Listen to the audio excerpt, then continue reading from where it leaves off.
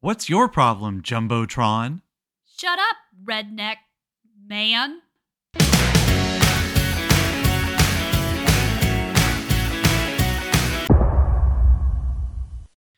Welcome to Tessa Watches Lost, Monkey Off My Backlog's second weekly podcast, where one of us reacts to a TV show that the other has forced us to watch. I'm your host, Sam, and with me is Tessa, the Dharma brand microbus to my Hurley. Hello. I don't know exactly what that means. It took me a second to follow that whole line of thought, but I'm here now, and I'm here for it. I have arrived. This week, we're talking about the season 3 episodes Not in Portland, Flashes Before Your Eyes, Stranger in a Strange Land, and Trisha Tanaka is dead. We're out of the pod, y'all. Tessa, have you ever wished somebody would be hit by a bus and then they were hit by a bus? You know, sadly, that's never happened to me. There are several people that I do actually really wish would be hit by a bus. I like that they straight up try to gaslight her. And by like, I mean I hate. But it's just like, she's like, I want him to be hit by a bus. And then he's hit by a bus. And they're like, we didn't hit him with a bus. You never said that. New phone, who dis? Actually, no, they didn't say that last part because they wanted her to come with them to not Portland. Okay, so yeah, in general, what have we learned about Dharma Initiative / Metello Bioscience over these episodes? Well, my new current theory is that Dharma Initiative is Spectre, and that Blofeld will show up at any minute with a cat, just like petting it, and that's the that they. I'm gonna make this cat petting motion for the rest of the episode whenever we talk about the Dharma Initiative. For the record, this would be better than what actually happened in this show and in No Time to Die. Could you imagine if you had a whole show like Lost that got people invested and you had people writing like 3,000 word recaps a week, and then the end of it, surprise, it's actually a Bond movie. I would not be upset by that. Like, J.J. Abrams enters the Bond-verse. Hey, actually, this brings up a great question. Of all the Losties, and if it's somebody who hasn't shown up yet, just tell me it's someone who hasn't shown up yet. Who would be Bond? Kate. It's Kate. It's Kate. Kate would be Bond? Obviously. Right. Not Naveen Andrews. Oh, yeah. No, Saeed would be a good... Okay, I'll tell you what. It's Kate. Right? Right. Okay. But I could also see Naveen Andrews doing that as Saeed, to be very clear. I could... Now, see, Daniel Day Kim could do it, but not his character. Not as... Nah, that Jin don't got it. Yeah, Saeed's got it. That. Kate's got it, and I don't know if Desmond could do it or not. Oh, I hadn't even thought about Desmond. I mean, he's got the accent. Be in the running, right? Yeah, he'd be a return to like the Scottish Sean Connery Bond. I feel like if we were gonna just totally flip things and had Kate Austen as Bond, like an American Bond, then Desmond Hume would be a good Felix Leiter character. Oh, like I see, like the counterpart. Yeah, that makes sense. Who would be the best Bond girl? This is the situation where the Bond and the Bond girl are the same. We had this conversation. Usually it's Janelle Monáe that we have this conversation about. Well, not Jack. No, it's Sawyer. It's clearly Sawyer again. Sawyer. Yeah. Well, because there's usually more than one girl. So Sawyer would be the Bond girl. Would Jack be like the first girl who dies halfway through the movie? Would Jack be the first girl who dies halfway through the movie? Yeah, I'd be okay with that. Okay. All right. I can see that. All right. Back to the Dharma Initiative. Now that we've gotten way off topic. That never happens on this podcast. Not too off topic, actually. But we do learn about them that they have a lot of control outside of the island. We learn that from the Juliet-centric episode Not in Portland, because not only do they clearly kill her ex-husband, who deserved it, by the way. Like, I get it. But they also pull the strings in order to get her to this island. They clearly have a lot of influence, so they're working either for the U.S. government, some other form of government, or it is a Spectre-like situation wherein they are like a group of people who are pursuing research outside of national interests. All right. They're very powerful, though. That's my point, is Okay. that I thought maybe they were just really well funded and they had this private island that they hid from the rest of the world, but they clearly operate outside of the island. Like, they clearly Right. operate in nefarious ways within, like, the U.S. at least. And, the whole deal about where the island is, right? It's somewhere on the flight path between Sydney and LA, but you can get there from the continent of Africa in a small plane on a single gas tank. And now we have a new clue. It is not in Portland. Maybe they got blown off course. I don't know. I don't know. Maybe it's in Springfield, which is not in Oregon, even though that's where Matt Groening is from. This is where Mr. Burns shows up with the Smithers. They're actually running the Dharma Initiative. Who's more likely to run the Dharma Initiative, Blofeld or Burns? Excellent. Okay. All right. Okay. All right. Dharma Initiative is a multinational terrorist adjacent corporation / concern that is doing Skinnerian behavioral psychological experiments, but are also doing things with like fertility drugs and stuff like that. Is that it? Is that where we are? Yes, because Juliet is we were told that she's an OB fertility doctor researcher before, but we actually get to see that in the flashback episode, not in Portland. And unlike Libby, who claimed to be a clinical psychologist but was not, that we know of, Juliet was actually telling the truth. Now, how has your opinion on Juliet evolved in these last 4 episodes? So, Not in Portland might be one of my favorite episodes of Lost. Like, it is way up there in terms of, I think I even turned to you and said, this was a very good episode of Lost after it was over. Juliet has gone up in my estimation. I really like how they characterized her and how they gave us her motivations for not only being on the island, right? Because they really did this thing where she was in this emotionally abusive relationship with her ex-husband, right? She has there's this wonderful moment where the Dharma Initiative dude offers her this job, no strings attached. It's just outside of Portland, whatever. And she says, I can't, she breaks down crying. She's like, I can't do it. He won't let me. He won't let me have anything. And I thought that was marvelous acting on Elizabeth Mitchell's part. I loved the relationship with her sister, the way that that's detailed out in just a few scenes. This episode tells us a lot about her and the way that she's sort of been coerced / tricked into this, but she's also changed as a person between the time that we see her in the flashback and the time that we see her now. She's obviously been through a lot of stuff in order to become the person that she is now. She and Ben clearly have more history than we're seeing here because we don't even see Ben in the flashback. We see Ethan and we see the Dharma Initiative dude. The eyeliner guy. Dude. But the idea is that we find out she's trying to get off the island too. Like Jack, like the rest of the Losties, she does not want to be there. She is not actually interested, I think, in whatever the behavioral psychology of this place is, because as soon as Ben offers her a way off the island, she immediately takes it up to and including murdering someone. So I really like her now. Like she has grown in my estimation, even as other characters have decreased in my estimation. And later on in these episodes, not in Portland, but later on, we of course find out that she wants out. She's a prisoner.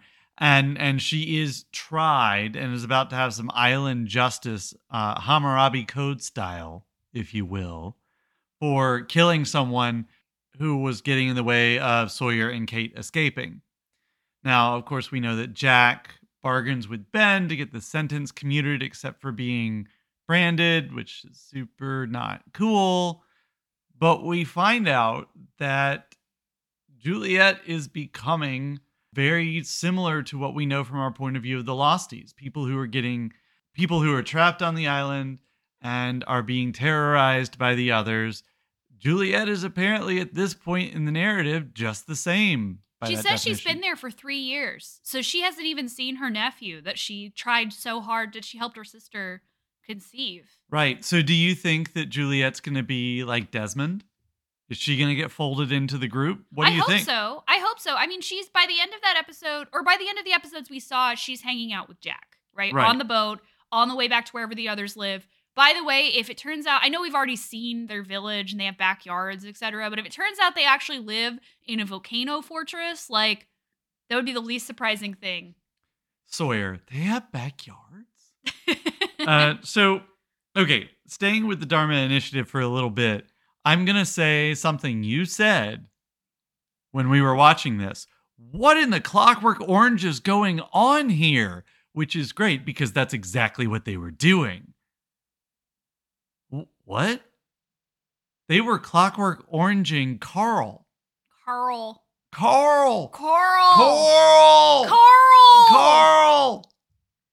No, actually not. Would that be a fun crossover too? Yeah, well, I was going to say earlier, the sheriff. Yeah. She reminds me of the person who was in charge of Alexandria when they got there. Yeah, I could see that, actually. So, yeah, crossover. But yeah, so Alex, who we all knew from the beginning when we first saw her, was Rousseau's daughter. I mean, if you didn't know she was Rousseau's daughter, I don't know how to... I mean, they picked an actress who looks very much similar to Rousseau. I kind of forgot that they actually haven't established that as fact. Yeah, but I mean, they have. Obviously, right? So it turns out, one, she's Ben's daughter. Adopted daughter, obviously, but she hates him, obviously. She's like the quintessential rebellious child, and he kind of seems like he deserves it. Gross. Two, she has a boyfriend named Carl. And we don't really know what he did, but we saw him previously in the cage across from Sawyer. I think in the first episode of the season, if I'm correct in my timing. It was during the pod. Right, it was during the pod. He escapes, gets recaptured, gets the crap beat out of him, and then we haven't seen him again. And so finally, Alex tells Kate and Sawyer that she will help them in return for them helping her save Carl. So they trick their way into a Dharma Initiative Others facility, and they find him.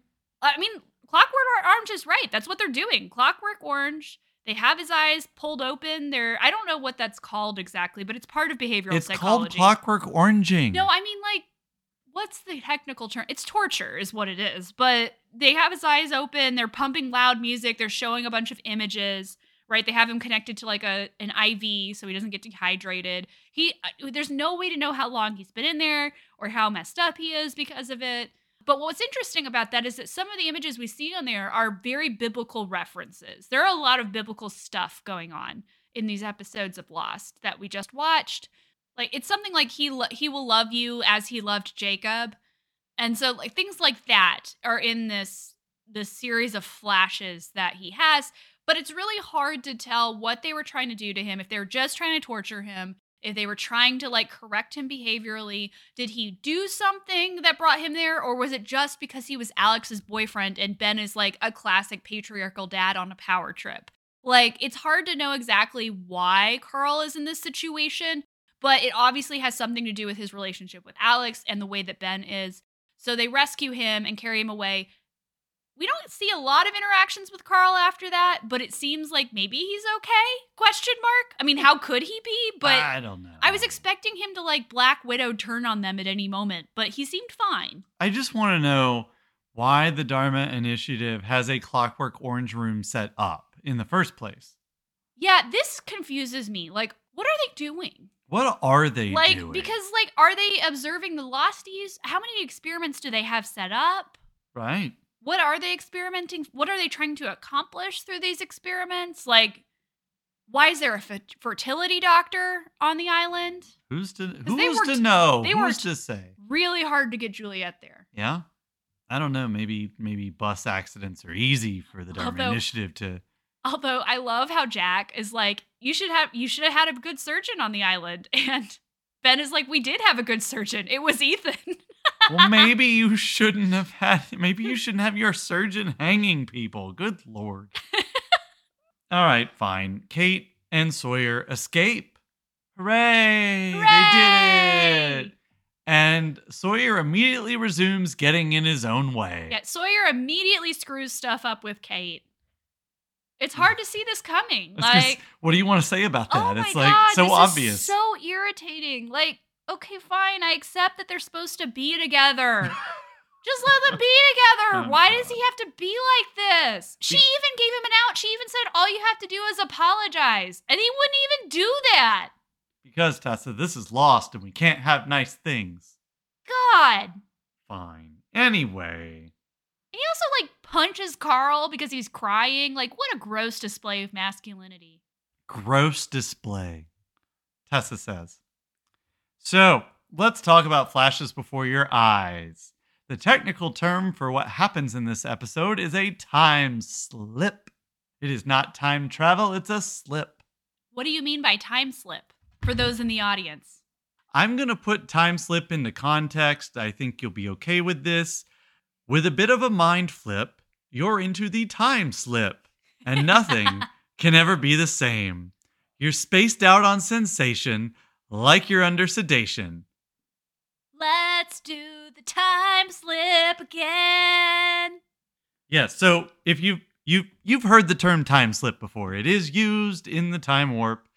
Basically, he is done a slip and fall through time, and he's reenacting a part of his life that he can't diverge from. Time is very, very dickish about this and is like, no, you're meant to do this. They even send him the store clerk to explain it to him. Yeah, because when he tries, she's like, no, you don't do that. You Right. do this instead. And how does this make you feel? I like it. Likes it. I still think that him, because we get a return to that shot at the beginning and end of the episode where he's like running naked through the woods after the hatch blows up. Yeah. I love that we keep seeing the hole in the ground where the hatch blew up, where the hatch used to be. But I still think Now that you're just a hatch that I used to know. oh. I still think that him running around naked in the jungle, remember when Hurley was like, and it blew your underwear off? Yep. I still think that that's supposed to be a reference to the Terminator. Fine. I'm not wrong about this. Okay. But I do like the idea. I've always found the idea that time wants to happen a certain way to be interesting. This is a concept that comes up in 11/22/63 in a really interesting way. It also comes up in the Terry Pratchett novel Night Watch, amongst others, I'm sure. Those are just the two that came to mind. But this idea that if you want to change time, one, you really can't. But two, if you could, you'd have to work really, really hard at it. Right. And so we get this flashback. It's kind of interesting because it works both as a flashback and as this is actually what's happening to Desmond now. Right. Like, it's not a true flashback. That's right. Because he's there. Like, right. The current Desmond is there. So it's interesting from that perspective. It's heartbreaking, too. It is. Yeah. Because his whole relationship with Penny, Desmond also suffers from some ideas that come from toxic masculinity about what it means to be worthy, what it means to be a man, and he has a large insecurity over the fact that he is not as wealthy as Penny, and this causes their relationship to dissolve before whatever happened that made him go to prison. Right. And I think it's really sad. I think it's really sad that he couldn't ever learn from his mistakes, even though like he goes back and he knows that he's back in time and he's trying to change certain parts of it. It's like he realizes he can't change it and he could never change it. Right. And that's really sad. It is. Yeah. I like Penny. Penny's cool. great. Penny seems really cool. Her dad is a jerk. Yeah. A rich, entitled jerk. Where he drinks the whiskey in front of him, like, ugh. What is it about jerk dads? Jerk dad. There's so many in this show. There are so many in this show. There's so many old white dude dads. There's Locke's dad. There's Jack's dad. There's Penny's dad. There's Kate's stepdad who turned out to be her real dad. There's Saeed's not real dad, but the white American army dad that like taught him how to torture Army people.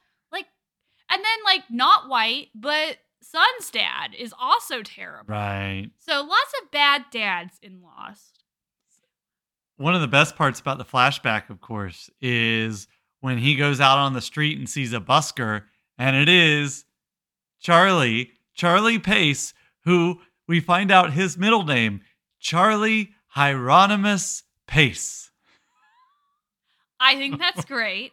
Wow. Hieronymus is, of course, a reference to Hieronymus Bosch, a Renaissance-era painter who is known for his fantastic and somewhat hallucinogenic landscapes, religious and spiritual landscapes. Yeah.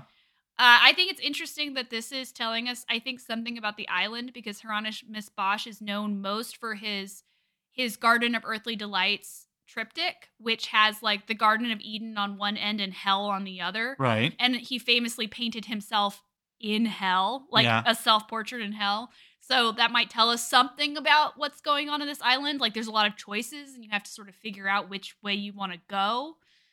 So there's that. But this is also a very Charlie-centric episode because on the island, Charlie is trying to get him to...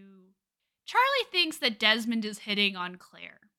Charlie thinks everybody's hitting on Claire. Yeah, and I don't like it. It's not a good look on him. Yeah, I really quickly, before we go into that, I just want to point out that Hieronymus Bosch is the name of the character from the show Bosch, who is played by Titus Welliver, who will later, in subsequent season, show up on Lost. And, if I am not mistaken, is the voice that you hear when you hear the words previously on Lost. I'm pretty sure that's him. Yep. Didn't we confirm that at one point? We might have. But, so, it's nothing except interesting. So I guess it's something. Charlie's playing Wonderwall. I know! I actually turned to you and was like, this is your Oasis reference. Because we've always talked about how he and his brother are like supposed to be the Gallaghers, right? Right. Like one of them is really talented and the other one has to be there because he's his brother. And so the Wonderwall thing just really drove that home, I think, for us. For me, anyway. So yeah, I really loved this reference to Oasis, as you said, bringing up the Wibbling rivalry, as it is called. For some reason, British people get that I don't. I just know that's what it's called, and they're mean to each other, but they're better than Damon Albarn. Anyway, that's still topical. This episode's coming out tomorrow. So fork you, Damon Albarn. Oh, fork you. Ugh. Anyway. At least Charlie writes his own songs. Oh, no, well, maybe he's more of a co-songwriter, though. Because I don't know if he worked with his... I mean, I know he didn't really work with his brother, but would Damon Albarn know that? So maybe he would have just said, he's a co-writer, which isn't really writing. But actually, he would have said that Charlie Pace is a songwriter, and I can tell you why. Because he's a man. His songs are just too upbeat for me. You are everybody. On that happy jocular note, Charlie's gonna die. Yeah, I was not expecting that at all. Because I was still stuck on the idea that perhaps he was seeing the future. And he is actually seeing the future. He's just seeing Charlie's future. So this has just become Final Destination for Charlie. That's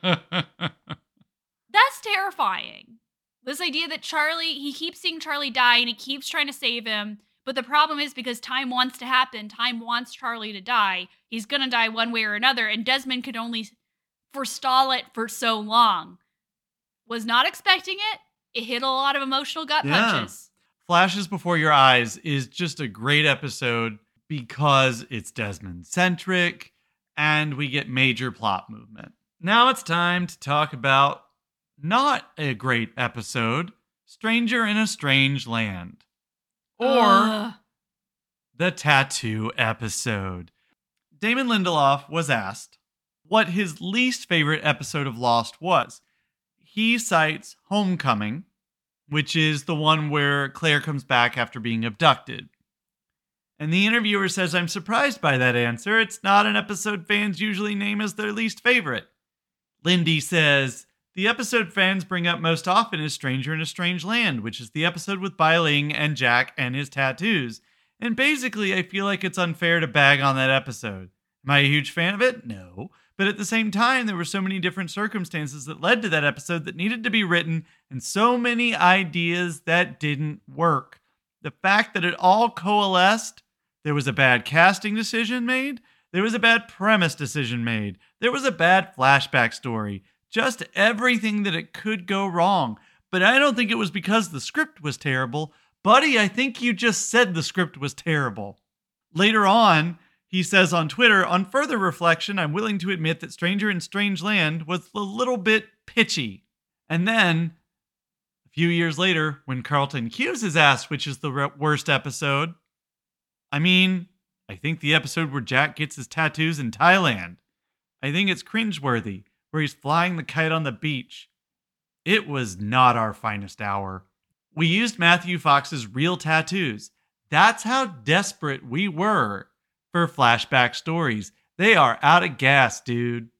The problem they had with that episode is that it was pitchy and cringeworthy because he flew a kite on the beach, not the white colonialism violence against native traditions. Yeah. And racism? Right. And seriously, of all the things that are wrong with this episode, you're going to say that you shouldn't have cast Bai Ling. Bai Ling You're going to was say good. that's what you're going to go with? That's it? Bai Ling was the mistake you made when you made this episode. I hated this episode. Well, it's bad. So the next episode that we're going to talk about, Trisha Tanaka is Dead and Stranger in a Strange Land, are both pretty representative of different ends of the spectrum of Lost for me. They are both very different moods. This one, like, Jack has just plummeted, in my opinion. I already said at the beginning of watching this third season that Jack was going down in my estimation because it was talking about one of the worst things he ever did was stalking his wife. This was worse. Yeah. Holy crap, this was worse. I mean, for a season where there's a scene later in this season that has to be the most emotionally affecting scene ever in the history of television. And if you've seen it, you know what I'm talking about. But this season also has the pod episodes. It has this episode. We haven't even gotten to the Nikki and Paolo episode yet. God. But yeah, which is better than this one. So Stranger in a Strange Land, obviously a biblical reference to Joseph in Egypt. Sure. Fine, whatever. You want to make the biblical Cool. reference? Cool. Let's not make it about a white dude in Thailand who went there to find himself, maybe fly a kite, and who gets into a relationship with a local Thai woman, gets drunk, follows her to her place of work, discovers that her place of work, that she is part of a really sacred, really spiritual, cultural practice, physically threatens her unless she allows him into that cultural practice, which he is not supposed to be part of because he is an outsider. And we're supposed to think that because of all that, because what she saw in him was that he's a leader, that that's supposed to be fine. Like, I was like pretty okay with those dudes beating the crap out of him and then telling him to get on the next plane out of Thailand. Like, God, that was really disturbing. Like, every part of that interaction was disturbing. Jack is like not a good person at all. What? Like, I thought maybe he was like on the lighter end of that scale that I keep talking about. No, he's on the darker end. Okay. Because of this one episode. Well, I won't say that they're not trying to complicate his character on purpose, right? I think that maybe the things that happened in Thailand, maybe the things, the stalkery part of his personality, I mean, maybe they're trying to build something to say, no, he does need redemption. And so the tattoo, we are told, of course, it means something different, literally, but we are told when Sheriff says to him, Sheriff Other says, that the tattoo means he walks amongst us, but he is not one of us, which feels like Achara's revenge, right? To say that he made me do it, basically. Mhm. But it also somehow describes his personality as well. He is one of those people who never fits in. He will never fit in wherever he goes. Right, and we're supposed to be told that that's like an important part of his personality. It's just, it feels bad. There's just so much violence against brown women, and the way that this is portrayed, it just feeds into that. Like, between this and his ex-wife, who is a white woman, I just don't think I think Jack is deeply misogynistic. Like, this season has actually told me that. And he's kind of racist. Like, he had no problem pinning Bai Ling's character up against a wall, like, and threatening her. I hated this. I hated everything about what has happened to this character because I just do not, like, I don't know if I care about him anymore. I care about Juliet, and I'm like, Juliet, run, girl. Get out of this right now. Holy role reversal, Batman. You don't like Jack. But let me ask you a question. Deep down, and I mean deep down, is Sawyer a good dude? He's better than Jack at this point. Okay, but yes or no? Can't get out of his own way, but he's better. Yes or no? Is Yes. Sawyer a good dude? I think so. Okay. So, Exhibit A, Carl. He lets Carl go because Carl's in love. And so even Sawyer knows that when you love somebody, you have to go. If you name stars with a girl, you must go to her. But he can't do it for Kate. Well, no, because he's broken. And Exhibit B, he helps Hurley with the car. Oh my God. He helped Hurley with the poor, by the way, before we go any farther, poor Roger Workman. It's sad. So, I mean, Exhibit B, those are two reasons he's not, of course, you could say to me that in this episode, he calls Hurley Snuffy, Blockhead, International House of Pancakes, and Jumbotron. And of course, he also calls Charlie Oliver Twist, Munchkin, and Jiminy Cricket, which is, funny. I don't like how fat-phobic the show can be sometimes about Hurley, but Hurley is clearly one of the best characters on the show. Well, yeah. I had better not find out that Hurley was like committing genocide in some country during a flashback. So speaking of Hurley committing genocide, which he did not do, as far as we know, in this final episode that we watched for this week, it's a Hurley flashback. Yay, I love Hurley. Featuring Cheech Marin as his estranged dad. I don't like this episode. Really? I loved it. The stuff with the minibus is fine, and I love how they pried the VW logo off and replaced it with Dharma. That's great. That's great Dharma branding, guys. You got your PR down. You're hitting people with buses. You're rebranding minibuses. Maybe you just know what to do with buses. I don't know. Dharma Initiative. We know what to do with buses. I aggressively don't like this Hurley flashback because there's a tone to all of Hurley's flashbacks, except for the aside. Well, no, even that one.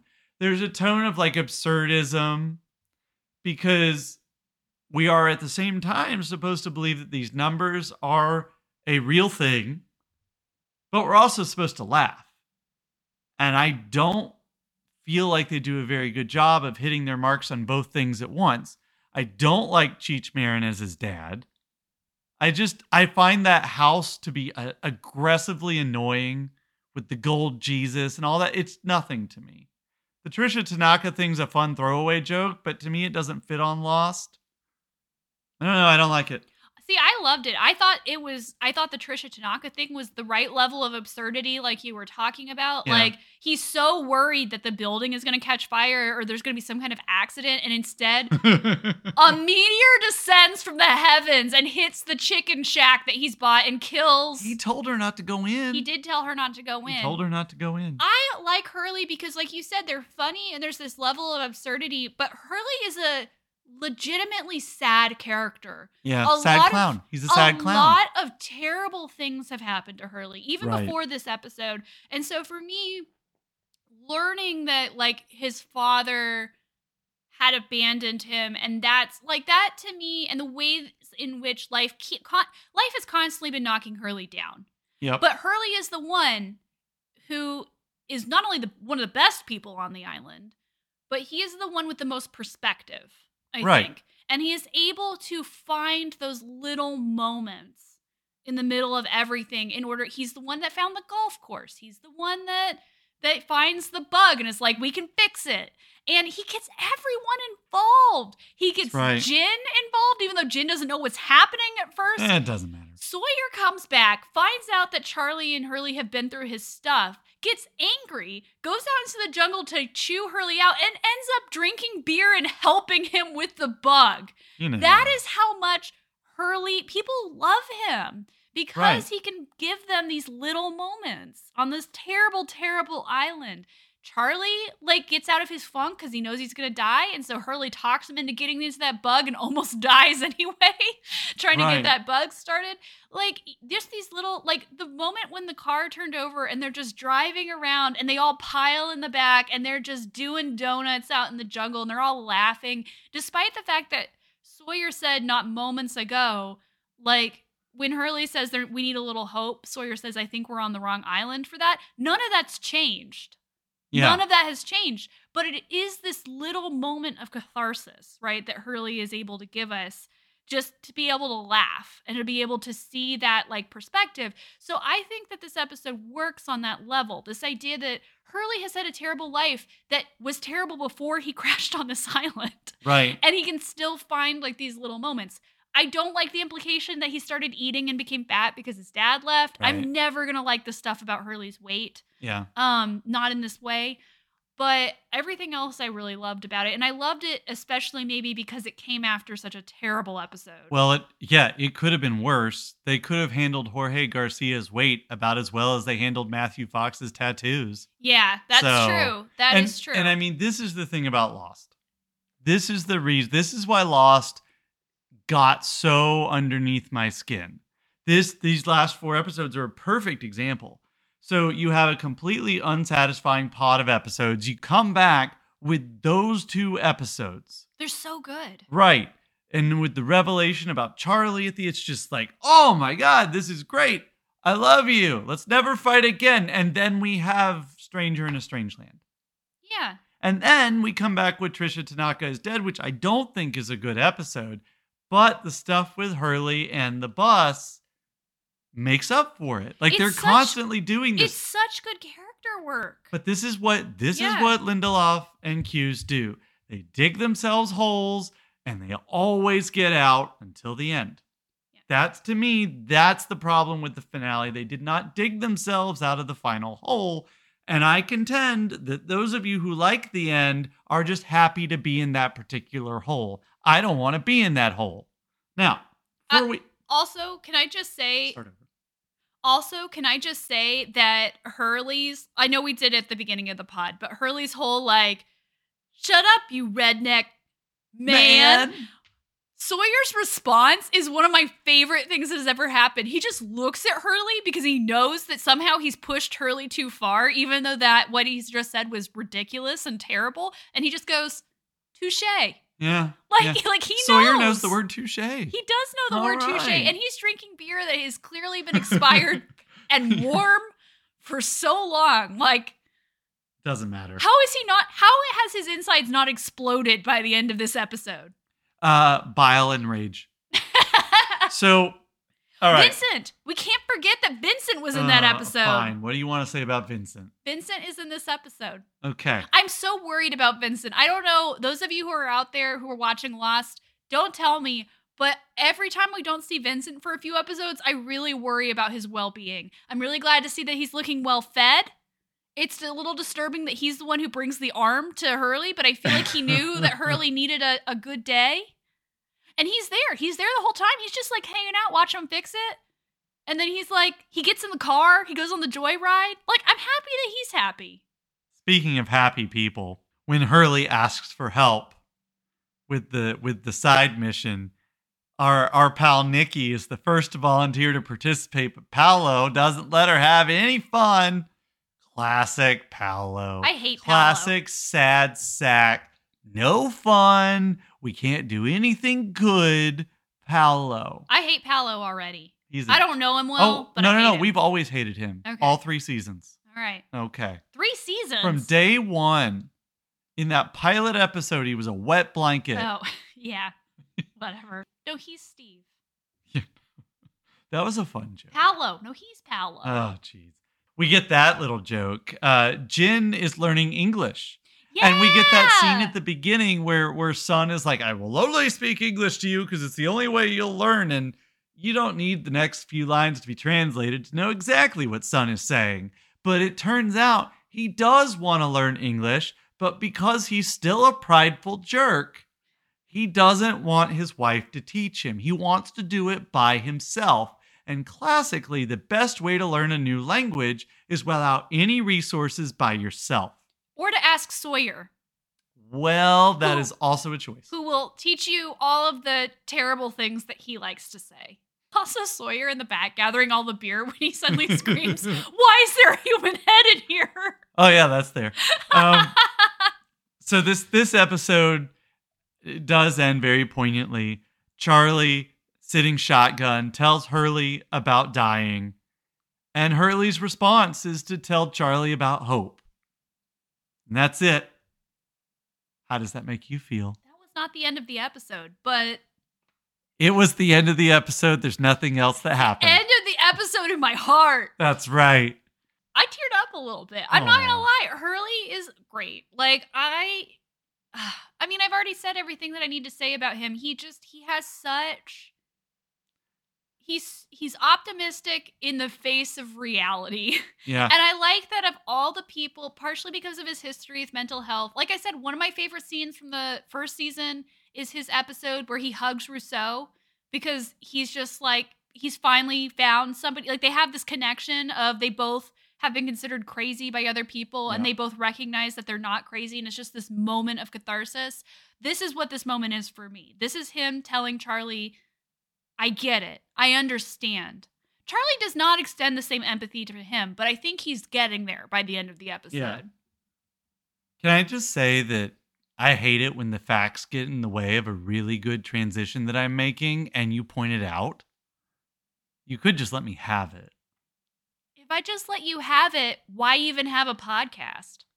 Okay, that's it for today. Join us next week for more Tessa Watches Lost. You can find me on Twitter at Sam_Morris9, and you can find Tessa at Suela Tessa. Until next time, there's no such thing as time travel, Des. From what I understand, true love can be just as unlikely.